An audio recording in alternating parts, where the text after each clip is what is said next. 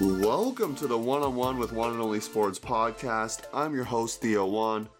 Every person has a story to tell, and this podcast hopes to give an opportunity for those in the sport world to share their unique story.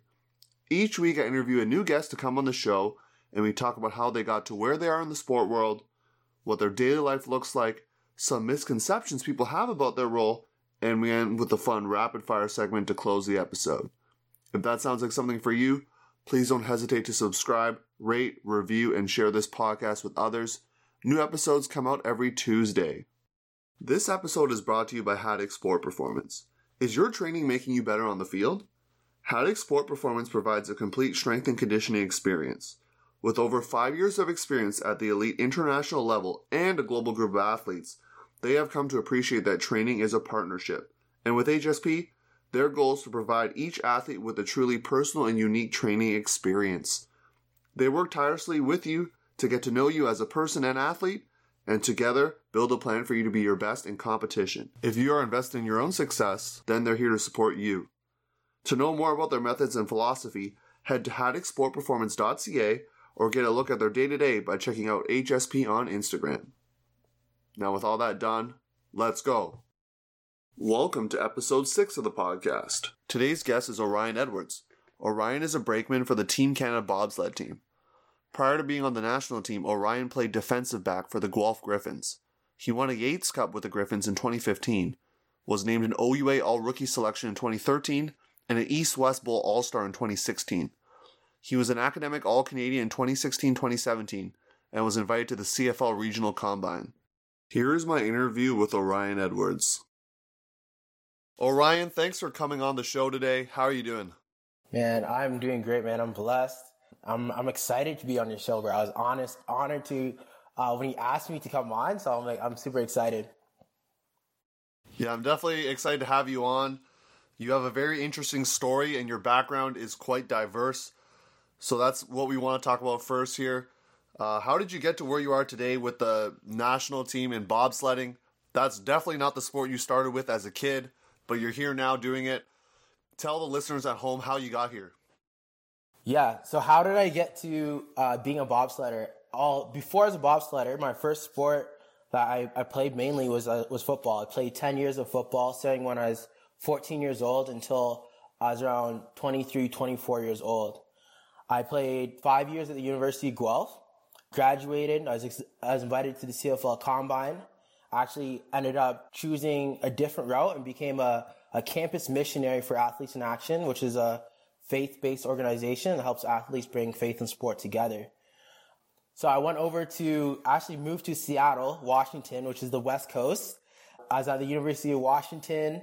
I was mentoring young athletes and student athletes there, and it was an amazing experience.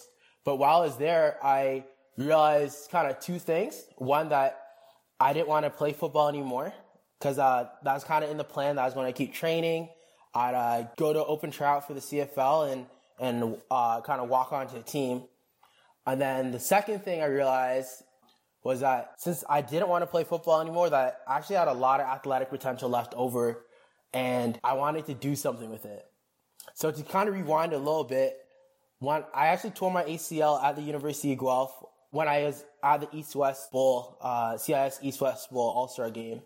It was actually just during one of the practices, and I tore my ACL, got surgery June 28th, 2016, and I had my sister with me, who's a nurse, and we were just hanging out, and she was kind of low-key taking care of me a little bit, making sure I was all right.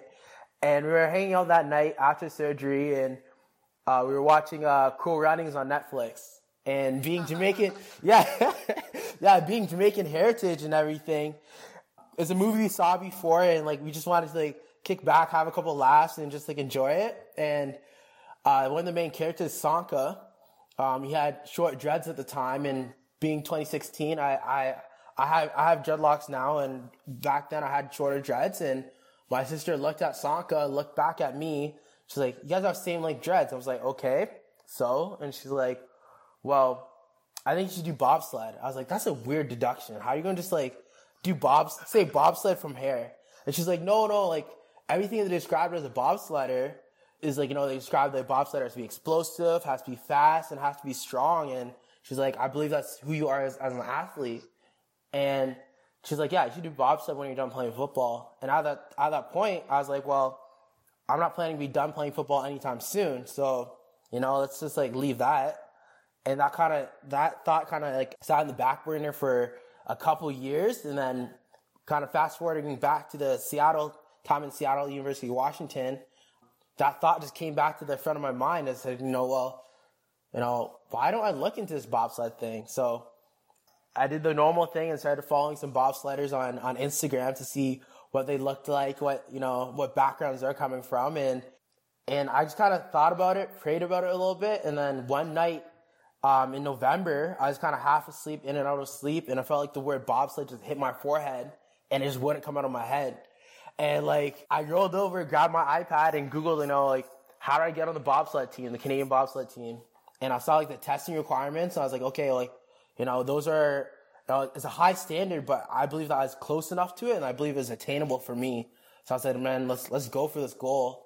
So my sister's a big influence in that, but actually my best friend Johnny Augustine was as well. So I called Johnny, I think it was the next day or the day after, and I was like, bro, we were talking about the football thing and how I wanted to stop playing, and I was like, bro, I think I want to be bobsledder. And he just started laughing. He's like, man, you're kidding me. I'm like, no, I'm serious, man. I'm serious. He's like, all right, if you're serious, then you got to call Coach Lumsden. This is Neil Lumsden, one of the legendary CFL players. He was one of our coaches at the University of Guelph. And so I called Coach Lumsden, and his son, Jesse Lumsden, played in the CFL as well and was a legendary bobsledder. So I called Coach Lumsden. I'm like, hey, this is kind of what I'm thinking, is what I'm planning. I wanted to ask about Jesse's journey and just kind of, see any advice. And he kind of broke it down for me a little bit. And he's like, man, I think you'd be your work ethic and some of the God-gifting abilities that you have, I think you'd be a great bobsledder. And he's like, you know what? This is what you should do. At the time, I was planning on sending an email to the recruiters, the bobsled recruiters, of my combine results from the year before. And Coach Lumsden's like, you know what, send me that email and I'll forward it over to Coach Morgan Alexander, one of the high performance coaches for the Team Canada bobsled. And he did, and Coach Morgan messaged me back 2 days later, and he's like, hey, let's get on a call in 2 days. So we got on a phone call, and he broke it down a little bit more what bobsled's about and the culture of Team Canada and just everything I need to do for the next steps. So from there, one of the biggest things he said is, well, you have to run a 3.9 30-meter sprint, 3.9 second 30-meter sprint. We got to do this at one of the regional combines that we have, and let's go from the spring to the fall. I moved back to Toronto. I started training for the combine back in January while I was still in Seattle. Moved back to Toronto in July. Did the combine, ran under the 3.9, and got an invite to the national team trial a couple months later. So in those next few months, at the national team trial, they kind of test you on, again, your 30-meter sprint time, your fly 30-meter, your standing broad jump, your underhand med ball throw with a 5-kilo med ball, and power clean and bench press. And then they test your push testing, your ability to actually push a sled. So that was all in October of 2019, and I did my tryout there, and that's kind of how I got to being a bobsledder. That's amazing, Orion. And I know you were training very hard. There were many videos I saw on Instagram of you training or on Facebook. So that's really great to hear. And something we've talked about, not on this recording, but off air, was that a lot of bobsledders, they do other sports. So can you maybe speak to that a little bit? How many members of your team are not actually bobsledders from their young childhood or even teenage days? So one of the things that I learned from talking to Coach Lumsden and Coach Morgan Alexander was that, bobsled is kind of categorized as a second sport. So what I mean by that is especially in Canada in hockey, you start playing hockey as soon as you can walk, pretty much.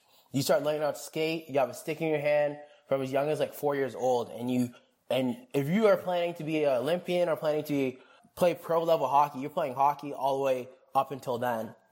But bobsled is, as I said, it's a second sport. A lot of athletes get into bobsled after they're done their main sport. So some of those athletes would be football players, track athletes, some hockey players, and actually there's a cyclist who's a part of the team as well. So rugby is also a big one as well. So any sport that requires you to be fast and explosive and is a little bit gritty, that's where you kind of get that pool of bobsled athletes kind of end up in there. So Ryan, thanks for sharing that. Do appreciate you telling us about the different talent pool out there for bobsledding. But my next question is related to just national team in general. As you're on the national team currently, what's some advice you would give to someone who is trying to make the national team in their respective sport? I think the best advice I'd give to someone is keep chopping wood. And what I mean by that is like, I'm a really big imagery guy. If you have a big tree and you have this small, like a decent sized axe, let's say decent sized axe, and the first chop, the tree's not going to come down. But if you keep chopping, eventually that tree has to come down. So, you might not make the team like the first time you try out, might not even be the second or third or fourth, but you hear so many like stories that people just keep working and keep getting better and keep refining their abilities, refining their training methods, refining what they're trying to do. And eventually that tree comes down and once they break through that, they almost like break through like a ceiling and go to a different level. Kind of like, I think with guys like, even Michael Jordan, when he got cut from his basketball team, he created a different fire in him. You know what I mean? So keep chopping wood. Don't give up. Keep chopping wood. That's some good advice there, Ryan. And is there like a hashtag you live by? Sounds like hashtag keep chopping wood might be something you live by, but is there any other mantras that you might use when you're trying to prepare here to make the national team? I like the hashtag keep chopping wood, or just don't stop chopping or something. I would have to think about something funny like that. Yeah, you're gonna have to give me royalties on that if you use that on your Instagram. So, all right, we're gonna move to segment 2 here, day-to-day life. This is a section that I know I find very fascinating as someone in sport, but there are many different roles in sport, obviously, and your role is quite different being on the national team as a bobsledder. So what would you tell us in terms of your day-to-day life, in terms of the training time? What does that look like? And then what does it look like to maybe be in competition as well? Yeah, I'd love to share that. World of bobsled is so unique. It's so unique.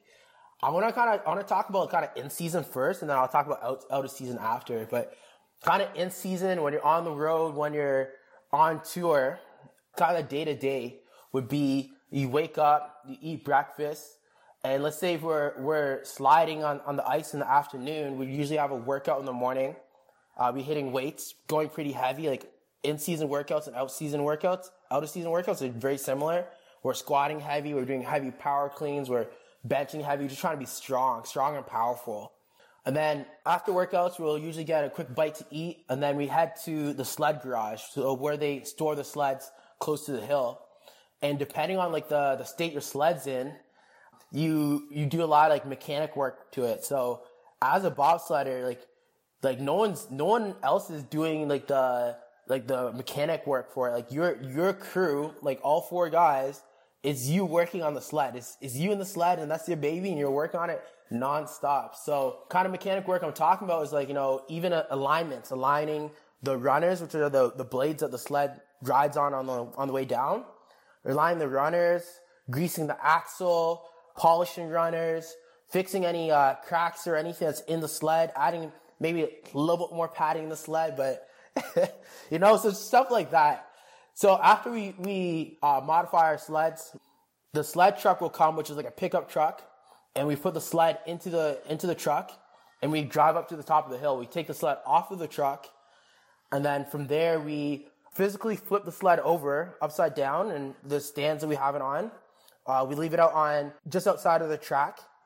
And then if you're sliding that day, you'd start warming up, whether inside and outside. There's not a lot of space to do it inside, so inside's more quick mobility stuff like cat camel, quick band work, maybe quick stretching, or you might have one of your teammates help stretch you out. And then you usually head outside for all your dynamic work, right? Because as you push the sled, you're running. So you have to do a lot of dynamic exercises, get your prime movers going, get your body primed to actually explode out and to push this heavy heavy piece of equipment, which a two-man's 170 kilos, down a hill. So you warm up, and after you're done warming up, you get back inside. You make sure you put on your jumpsuit or super suit, and then you get ready and get ready to go. If you're not sliding that day, you're helping everyone move the sleds to the start block, and making sure if like your pilot needs anything or any of the crewmen who are sliding, that you're there to help them out. So kind of after we're done sliding, after we're done doing our 2 or 3 runs, whatever amount it is that day, then we pack up the sled again, flip it back over, put it in the sled truck, bring it back down, flip the sled back over in the sled garage, strip the sled, so take all the runners off, because it's snowy and like there's ice on it and you don't want it to melt and rust the runners, right? So we take all the runners off, we dry everything off, we put away the tools, do a quick check over the sled, see if anything can be fixed right then, and just reassess and see what condition the sled's in. And then from there, we go eat dinner, and if it's race day the next day, we're there polishing runners with sandpaper, which could be up to an hour, 2 hours, like polishing runners, getting ready. We might be doing video review at the end of that night, or early in the next morning. And yeah, that's like the day in life. So like your days can, there's been days I've woken up at like 5:30 in the morning and didn't go to bed until 11:30. There's days that it can be quite long days. It's a little bit of a grind, but I enjoy it. I love it. So that's what in season looks like. Yeah, out of season, currently work for York Region District School Board as an intervention support worker. So I work with kids with autism spectrum disorder and help them go through their individual education plans. So out of season, what my life kind of looks like, I wake up at around like 7 o'clock each day, get my breakfast in, pack my lunch. Then I go off to school. I do what I do in school with the students I work with, and then I go straight from school to the training facility, which is in Toronto for me, which is Layler Performance Systems. And then I train for about 2 hours, some days 2.5 hours, depending on the volume of the day. And that's a lot of heavy squatting, heavy power clean, sprinting, benching, pull-ups, chin-ups, anything you can imagine, like heavy stuff to get you explosive. And then I go back home, eat, sleep, repeat. I have physio. I'll have physio once a week or so, just to kind of maintain my body. Well, it's interesting to hear just the difference between the in-season, out-of-season. And for you, Orion, how is the prep? You mentioned this a little bit with the video work, but how does the prep look like for bobsled compared to football? Because you've had to prepare for both. What would a difference between preparing for a race day for bobsledding look like compared to preparing for a Saturday game in the OUA for football? Yeah, that's a great question, Theo. I think with football, it's a lot more film study, to be honest. Football, you have your own set of plays. You got to be watching film of the receiver you're covering. You got to be watching film of certain tendencies and trying to guess plays as well. But with bobsled, we do watch film of how we're actually making contact with the sled, how we're making contact together, how we're loading into the sled in 4-man and making sure everything's smooth there. But it's not as much there. And then kind of the difference between game day and race day. Game day with football, you want to be excited, you want to be hyped a little bit, but not too much. It's because if you're too much, then you're not thinking straight, and you're playing a game for about almost 2.5 hours. So yes, there's stoppages and stuff, but you can't keep that energy for that long. You want to, but you can't. It's not realistic. That's exhausting on the body. But with bobsled, it's a lot more intense, like all out, like 5 seconds of pushing, and that's it. And then you're in the sled, and you're as a brakeman, you're holding on for dear life, and as a pilot, you're thinking about all the turns and stuff. So there's a little bit different between brakemen and pilots as well. But as a brakeman, you do the same kind of warm up you do in like training day. Make sure everything's loose, but everything's prepped and ready to go. But then when you start inching closer and closer to the time, you're visualizing how you're going to hit the sled, how you're going to move the sled, and then you start kind of getting amped up. So you want to have like that music going that you want to almost that feeling like I could run through a brick wall right now, and like I don't care. Like, you want to be so amped up and like a little bit wired. You know, you want to be. I started taking pre-workout this year. It's kind of a little foreign to me. So you kind of a little more amped up, a little more ready to go, got that fire in your bones. And, you know, you get to the line, you get to the starting block, whether you're doing 2-man or 4-man, you're with your team, your arms are kind of crossed and you're just you're zoned in, and you're feeling, to be honest, you're feeling a little bit like an animal. Like, I feel a little more animalistic. You got a couple growls in there, and just, you know, you're getting ready to go. You're getting ready to fire it up. And I kind of love that difference, that contrast between football and bobsled. You kind of get aspects of that when you hit someone in football, but it's like that all the time for bobsled. Like, that 5 seconds you're pushing lights out, and then you're in. So, yeah, for those listening at home right now or wherever you're listening to this podcast, hopefully you're just as amped up as I am, because I'm just amped up hearing you being amped up here, Orion. Hopefully you didn't take some pre-workout before this podcast. But you're definitely excited, and that's awesome to hear. But within your competition day or out of season days, are there parts of your day that you maybe find super enjoyable, and then maybe some that you find a bit more menial and just a bit more, I gotta do this because it's a routine and not necessarily something you fully enjoy? Definitely, I'd say polishing runners. Like, it's often, as I mentioned before, it's often you do like not late at night, but like near the end of the day, you're kind of tired, you're kind of maybe a little hungry, and you're just there, you're just kind of polishing runners with your teammates, which is fun. We play music, sometimes watch a movie while doing it, but it's a little bit mundane. I'm gonna be honest with you. Like, you're going down and like, as I mentioned, you're using sandpaper, and it's not just like one piece of sandpaper. You're using almost 20 different pieces of sandpaper, 20 different grades, and some grades are going over 3 times. And you hope that there isn't any scratches in the runner, because you might be going over that thing for a while. So I'd say polishing runners can be a little mundane, a little bit like, oh, like, you gotta polish runners tonight type of thing. Other parts that I enjoy, besides running through a brick wall, of course, because it sounds like that's a thing you very much enjoy, is the race. Are there any parts of the training or anything like that you find enjoyable?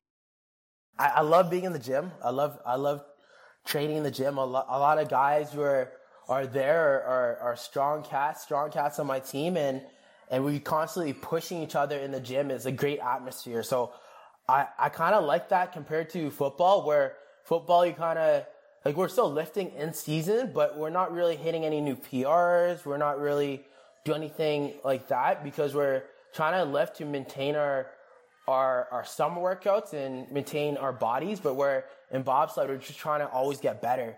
So we're lifting heavy. We're making new PRs during the season, and we're just really getting after that. So definitely lifting together is great, and it's a great really camaraderie there as well.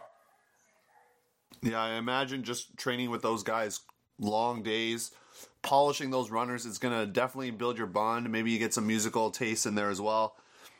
So, Ryan, I just want to know a little bit more about race day, because I know for different sports, everybody has their own preparation routine. With football, you're going to have your warm-up. In hockey, there's a skate-through. In basketball, there's a shoot-around for warm-up, things like that. So what would race day and warm-up kind of look like for you? Yeah, race day... So race day, let's say we're racing at 1 o'clock, we'd get to the hill around, I'd say close to 11 at the latest. And why I say 11, there's something called Parc Fermé, which means it means park is closed. So the sled will be flipped over, and the race runners will be put on there at the track. And no one can touch the sled for about 20 minutes. So, as I said, if racing time is 1 p.m., and Parc Fermé will probably be around 12:20, and then you wouldn't be able to touch the sled until 12:40. We'd be there at 11 o'clock. So, yeah, so we'd flip the sled, Parc Fermé would happen. As Parc Fermé is happening, you're warming up, getting ready. 1 o'clock is it's race time. We'll have our start order from before, so you know if we're first off or 10th off the list, so you can kind of gauge where to warm up and when to warm up. And then from there, you go. So it's not as long as a wait period compared to football, where I remember football game time would be 1 o'clock, and we'd be in the change room from like around 9:30, 10 o'clock, and then you're slowly getting warmed up and everything like that. So it's a little bit less than that. It's more of a track workout. It's a little bit quicker, and your primary movers and getting ready to go. Sounds good. Thanks for sharing that, Orion. We're going to move into segment 3 here, misconceptions about your position or role in the sport world. So oftentimes the general public who aren't in the sport world or they've never experienced it, they maybe have a certain view of what a job or day-to-day life in that role might look like. This is something that I'm really interested in, and I know you as an athlete as well are interested in this topic. So what are some misconceptions you think maybe about bobsledding in general, and then perhaps about being a national team member? Maybe it's not all glitz and glam as people think. What are some misconceptions you may have heard about what you do? So I kind of the first misconception I could think of is so the only person who steers the bobsled is the pilot. So a lot of people think that the crew in the back are leaning into the corners and doing all sorts of things like that.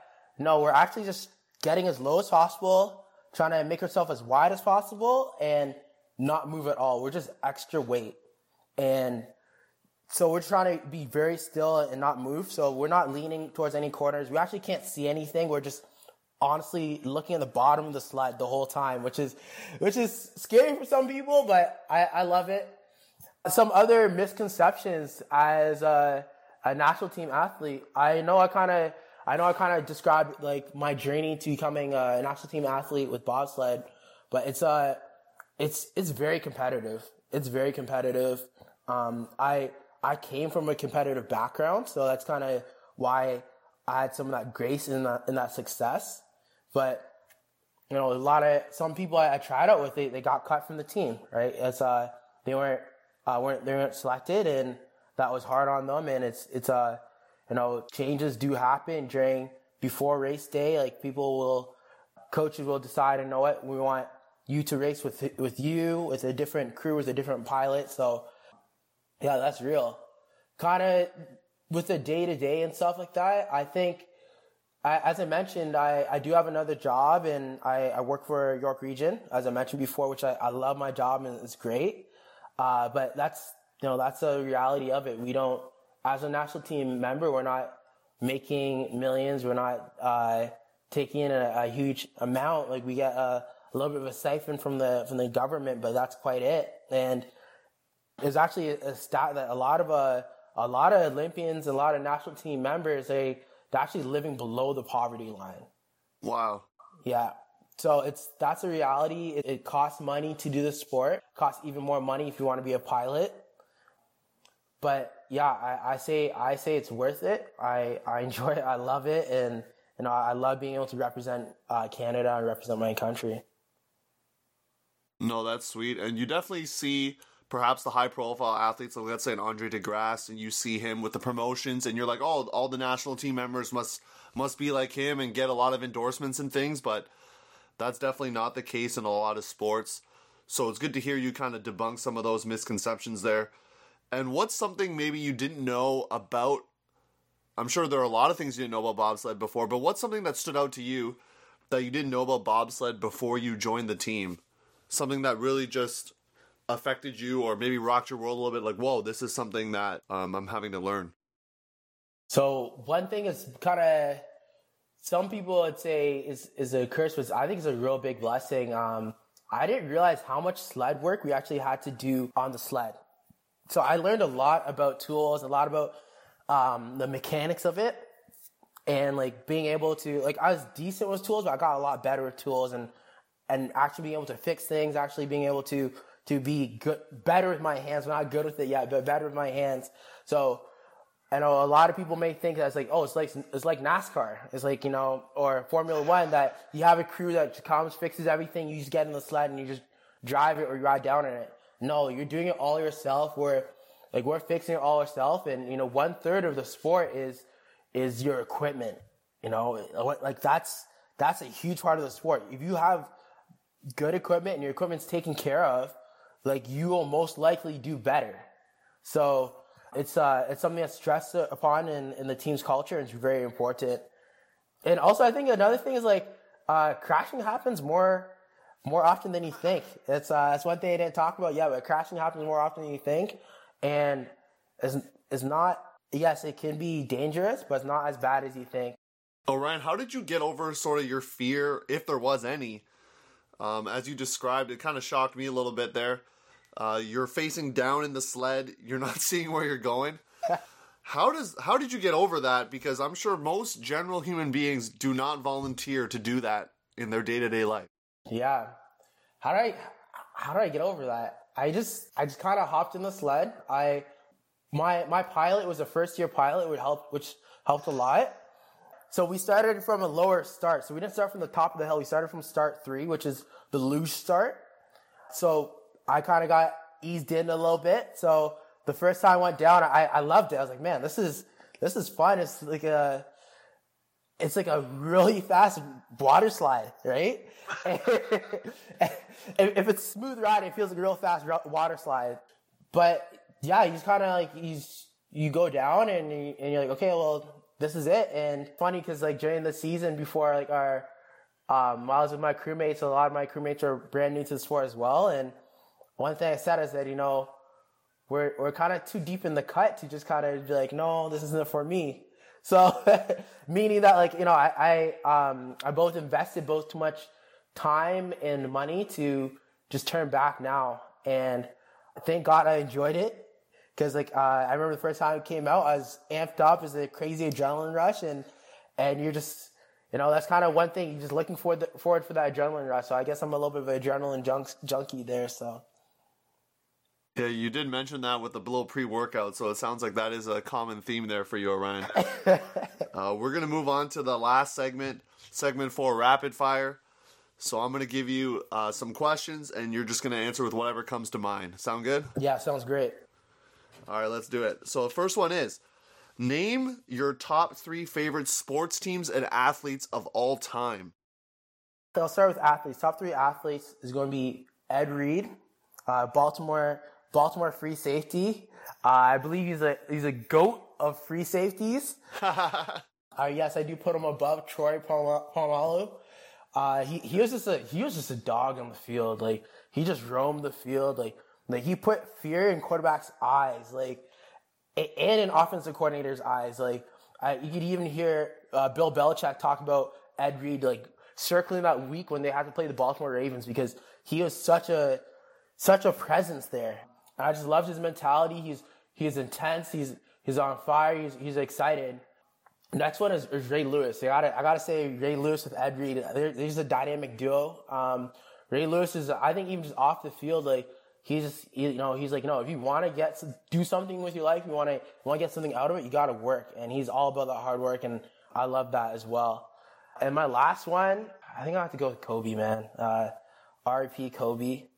But I loved his Mamba mentality is that, whole chopping wood, don't stop. You even like when you hear old interviews and you hear about, I remember one interview where is when he was on the Olympic team and, I forget who was talking about it, but he asked one of the therapists or something to rebound for him. And he was in the gym an hour before the therapist came. And this was at like 4:30 in the morning.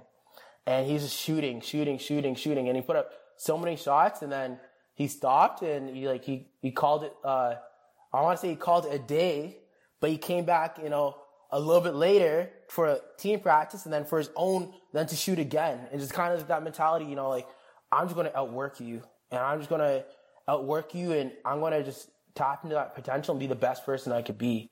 I guess like one person I have to shout out is definitely Tim Tebow. He's super authentic with his faith and hear stories about him at University of Florida and like he was a dog as well. Top three teams. shout out definitely to Toronto Raptors. It's definitely, hometown. I've been watching Raptors since I can remember. You're a day one. Yeah, I'm a day one. I was born. Yeah, a lot of people say that, but I think you are one of those day ones, right? I was born a year before the Raptors came out. They came out in 95. I was born in 94. I was there for Vinsanity. I was there for Bosch. I was there for the dreaded Jose Calderon years. And Hey, Jose was a good player. I'm a little indifferent on that, but like I was there for the tough years when we weren't making playoffs, and then of course the DeRozan and when Kyle Lowry came, and obviously the huge run we had last year. Another team is Baltimore Ravens, as I mentioned before. They've been a big football team for me ever since I started loving football. And then, I think last team, I'm going to say, hey, let's shout out to the Seattle Seahawks. They're a good team too, so I'll put them in there. All right, sounds good. So I know this one's going to be hard for you to answer, but I need you to tell me you can only give me one though. Your favorite sports memory of all time. So either you were involved in it or you watched it, but your favorite sports memory of all time. Hit me with it. My favorite one of all time, I'm going to be selfish here, is 2015 Yates Cup. Definitely the favorite of all time. To kind of paint the picture, we went 7-1 for that year. Actually, only back up. That was my junior year of school, so being my third year. My first 2 years went 7-1. My first year, we got knocked out in the semifinals. My second year, we went to the Yates Cup, which is the Ontario Provincial Championships. We played against Mac. We lost by 5 points. Mac went on to beat Mount Allison in the semifinals by like 30 points, and then they lost to Montreal by a point. So we like to say we were 6 points away from being Vandy Cup champions that year, which was heartbreaking. It was tough. I watched some of those fifth year and fourth year guys cry after losing that game. Fun fact of the game, defense did not let up a touchdown on either side. It was one off of all field goals and one pick for six on Mac's side. Both teams are really good. And then kind of leading up into this Yates Cup year, we went 7-1 again. I was starting that year. We were just on fire as a team. And the only team that we didn't play yet that year was Western Mustangs. And I know you're a Western alumni, but I know you're also a Guelph alumni as well. Yeah, I'm both. So we went into Western. Western was undefeated, 8-0. We were 7-1, so it was at Western, at their home field. Statistically, that year they had the best offense. They had their quarterback, Will Finch. Actually, he was concussed that game. So. Oh, it was Stevenson Bone. Stevenson Bone played that game. Yeah, Stevenson Bone was playing that game. And, statistically, the best offense, and there's so much hype around them, and yada, yada, yada. And it was just it was literally like a fight. Like, each play was like a boxing match. Like, receivers were pushing DBs were pushing receivers, like crack blocks going everywhere. Like, it was a fight in the trenches, and like, it was crazy. And I think we went into halftime and they're up 14-7 or something like that. And we just kind of looked around, and Coach Lang at the time, legendary Coach Lang, is like, hey, like we got to stay in this. We got this. Like, I believe in every single one of you guys. And even the night before, he gave us a team speech, and like, he just shared how much he loved us. And like, you saw everyone in the room like tearing up a little bit, and everyone's like, yo, we're not losing this game tomorrow. Like, we don't care what happens. This is ours to win. And the game came down to the wire. We ended up winning 17-14. And yeah, the game came down to the wire. Last 10 seconds, they were marching on us. They were at our 10-yard line, and Stevenson Bone actually rolls out to the strong side, which is where I'm on. And then I think he backs back up, goes to the weak side, throws a pass, and then my boy Royce Mechie, who's a free safety for the Calgary Stampeders now, came down and laid the boom. Hit the receiver, game's done, ball pops out, and then everyone just rushes to the field. And it was just so surreal. I was like, man, like, we're Yates Cup champions. I'm like, we just won the Yates Cup. It's just crazy. And like, it's just a goal that we've been just like, as I was saying, chop wood. You know, we're climbing that mountain and we kept chopping wood. We had setbacks, we kept chopping wood, and we just kept going and going and going. And like, you know, we broke through that barrier. And like, as this, amazing moment and for me and the team to become a champion of that and have a big part of that as well. And you'll definitely be able to forever have that in your legacy as a Griffin. So that's great to hear. We're going to shift gears now, Orion. This is going to be some off-the-wall questions now. Mm-hmm. So if you had one last meal to eat, what would it be? So you got to look at the appetizers, the main course, dessert, and drink. What would they be? Okay, appetizers. I actually really like calamari as an appetizer. Like I love calamari, deep fried calamari. I'll do that. Deep fried calamari. Main course, I'm gonna have I am Jamaican, so I'm gonna have oxtail and rice and peas made by my grandma. I'm not going to say which one. You don't want to pick favorites here. Yeah, I'm not going to pick favorites, but it's made by my grandma. I got a big old plate of that. Dessert. Okay, dessert's gonna be a little morbid here. Okay, so I'm gonna go with some chocolate cheesecake with some caramel and some strawberries. But since we're saying it's my last meal, I'm gonna have to have some sort of nuts on it, which I'm allergic to.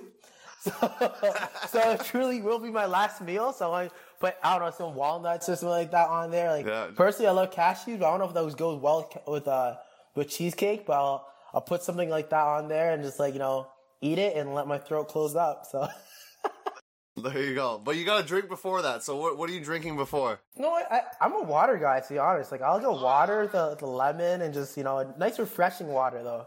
Before your throat seizes up. Okay, before my throat seizes up, right there. Sounds good. All right, I'm going to give you a chance right now to put on a concert in your backyard. You're allowed to book any band or artist in history of the world. You got to pick 3 and the order in which they play. Okay, so this might be a little bit weird genres, I guess, but the eclectic mix is okay, my friend. Okay. I'm going to have Leon Bridges first. Because I don't know, I love Leon Bridges. He just has, like, you know, he has, like, the old, like, 50s vibe to it, but he's not. So I'll play Leon Bridges first. I want to go Michael Jackson, you know, R.I.P. Michael Jackson second. And then I'm going to go with my boy Eshon Burgundy, Christian hip-hop artist, third, last to close it off. You know, he brings some of that, you know, bring some of that word to it. So, yeah, that's what I'm going with. All right, I like the eclectic mix. You're not the only person to have answered that way, so it's good to hear a little bit of different genres here and there, you know? So what would you say, this is question 5 here, what would you say is the best advice you've ever received from a coach or from a mentor? I'm going to go from my coach, Coach Forsyth, who was my DB coach my last year of university at the University of Guelph. He's very wise. And one thing he always said is, you know, keep the main thing the main thing. And what I think he means by that is, you know your why. You know, after sport, like, you know, even football, after bobsled, like, that's one small piece of life. You know, they still have a whole lot of life to live after that. And you can't put, like, your identity or your worth just in that sport. So, definitely keep the main thing the main thing. That's what I want to say. Yeah, you did mention that earlier in the interview in terms of being on the national team and kind of just like enjoying your work outside of it. So it's good to hear that as an athlete you have other things to focus on as well, because I know that can be easily very consuming to just think about sport the whole time and not kind of have a holistic view of what your life could look like. Yeah. And then you start thinking of yourself as only an athlete. You're more than an athlete, right? So, Ryan, our last question here. If you could be any position on any team in any sport, what would it be? I definitely would love to be on the 4x4. This is a little bit weird, but I'd love to be on the 4x4 team with the Jamaican 4x4 team with Usain Bolt, handing him the baton as he goes to be the anchor of it. I don't have much of a track background, but I'd love to do that. I think that'd be a sweet experience. So yeah, that'd be go-to. That wraps up our show. If our audience wants to find out more about you, Orion, where can they find you? Yeah, I think the best thing you can do is follow me on Instagram at O_EDDY7. It's O_EDDY7. So OEddie7. That's your nickname there, Eddie, and I'll leave that information in the show description. Orion, I do appreciate you coming on the show. Thank you for your time and sharing about your journey into bobsled. I wish you all the best with that, and thanks for coming out. Thank you. Thanks for listening. Keep an eye out for the next episode where I interview Theo Warren, rower for Boston University. Hear about his story of how he got recruited to Boston University and the training regimen it takes to be a varsity rower. As always, you can follow me on Instagram at Juan_and_only_sports and see some of my commentating highlights on YouTube at the channel Juan and Only Sports. Catch you listeners on the flip side. Peace.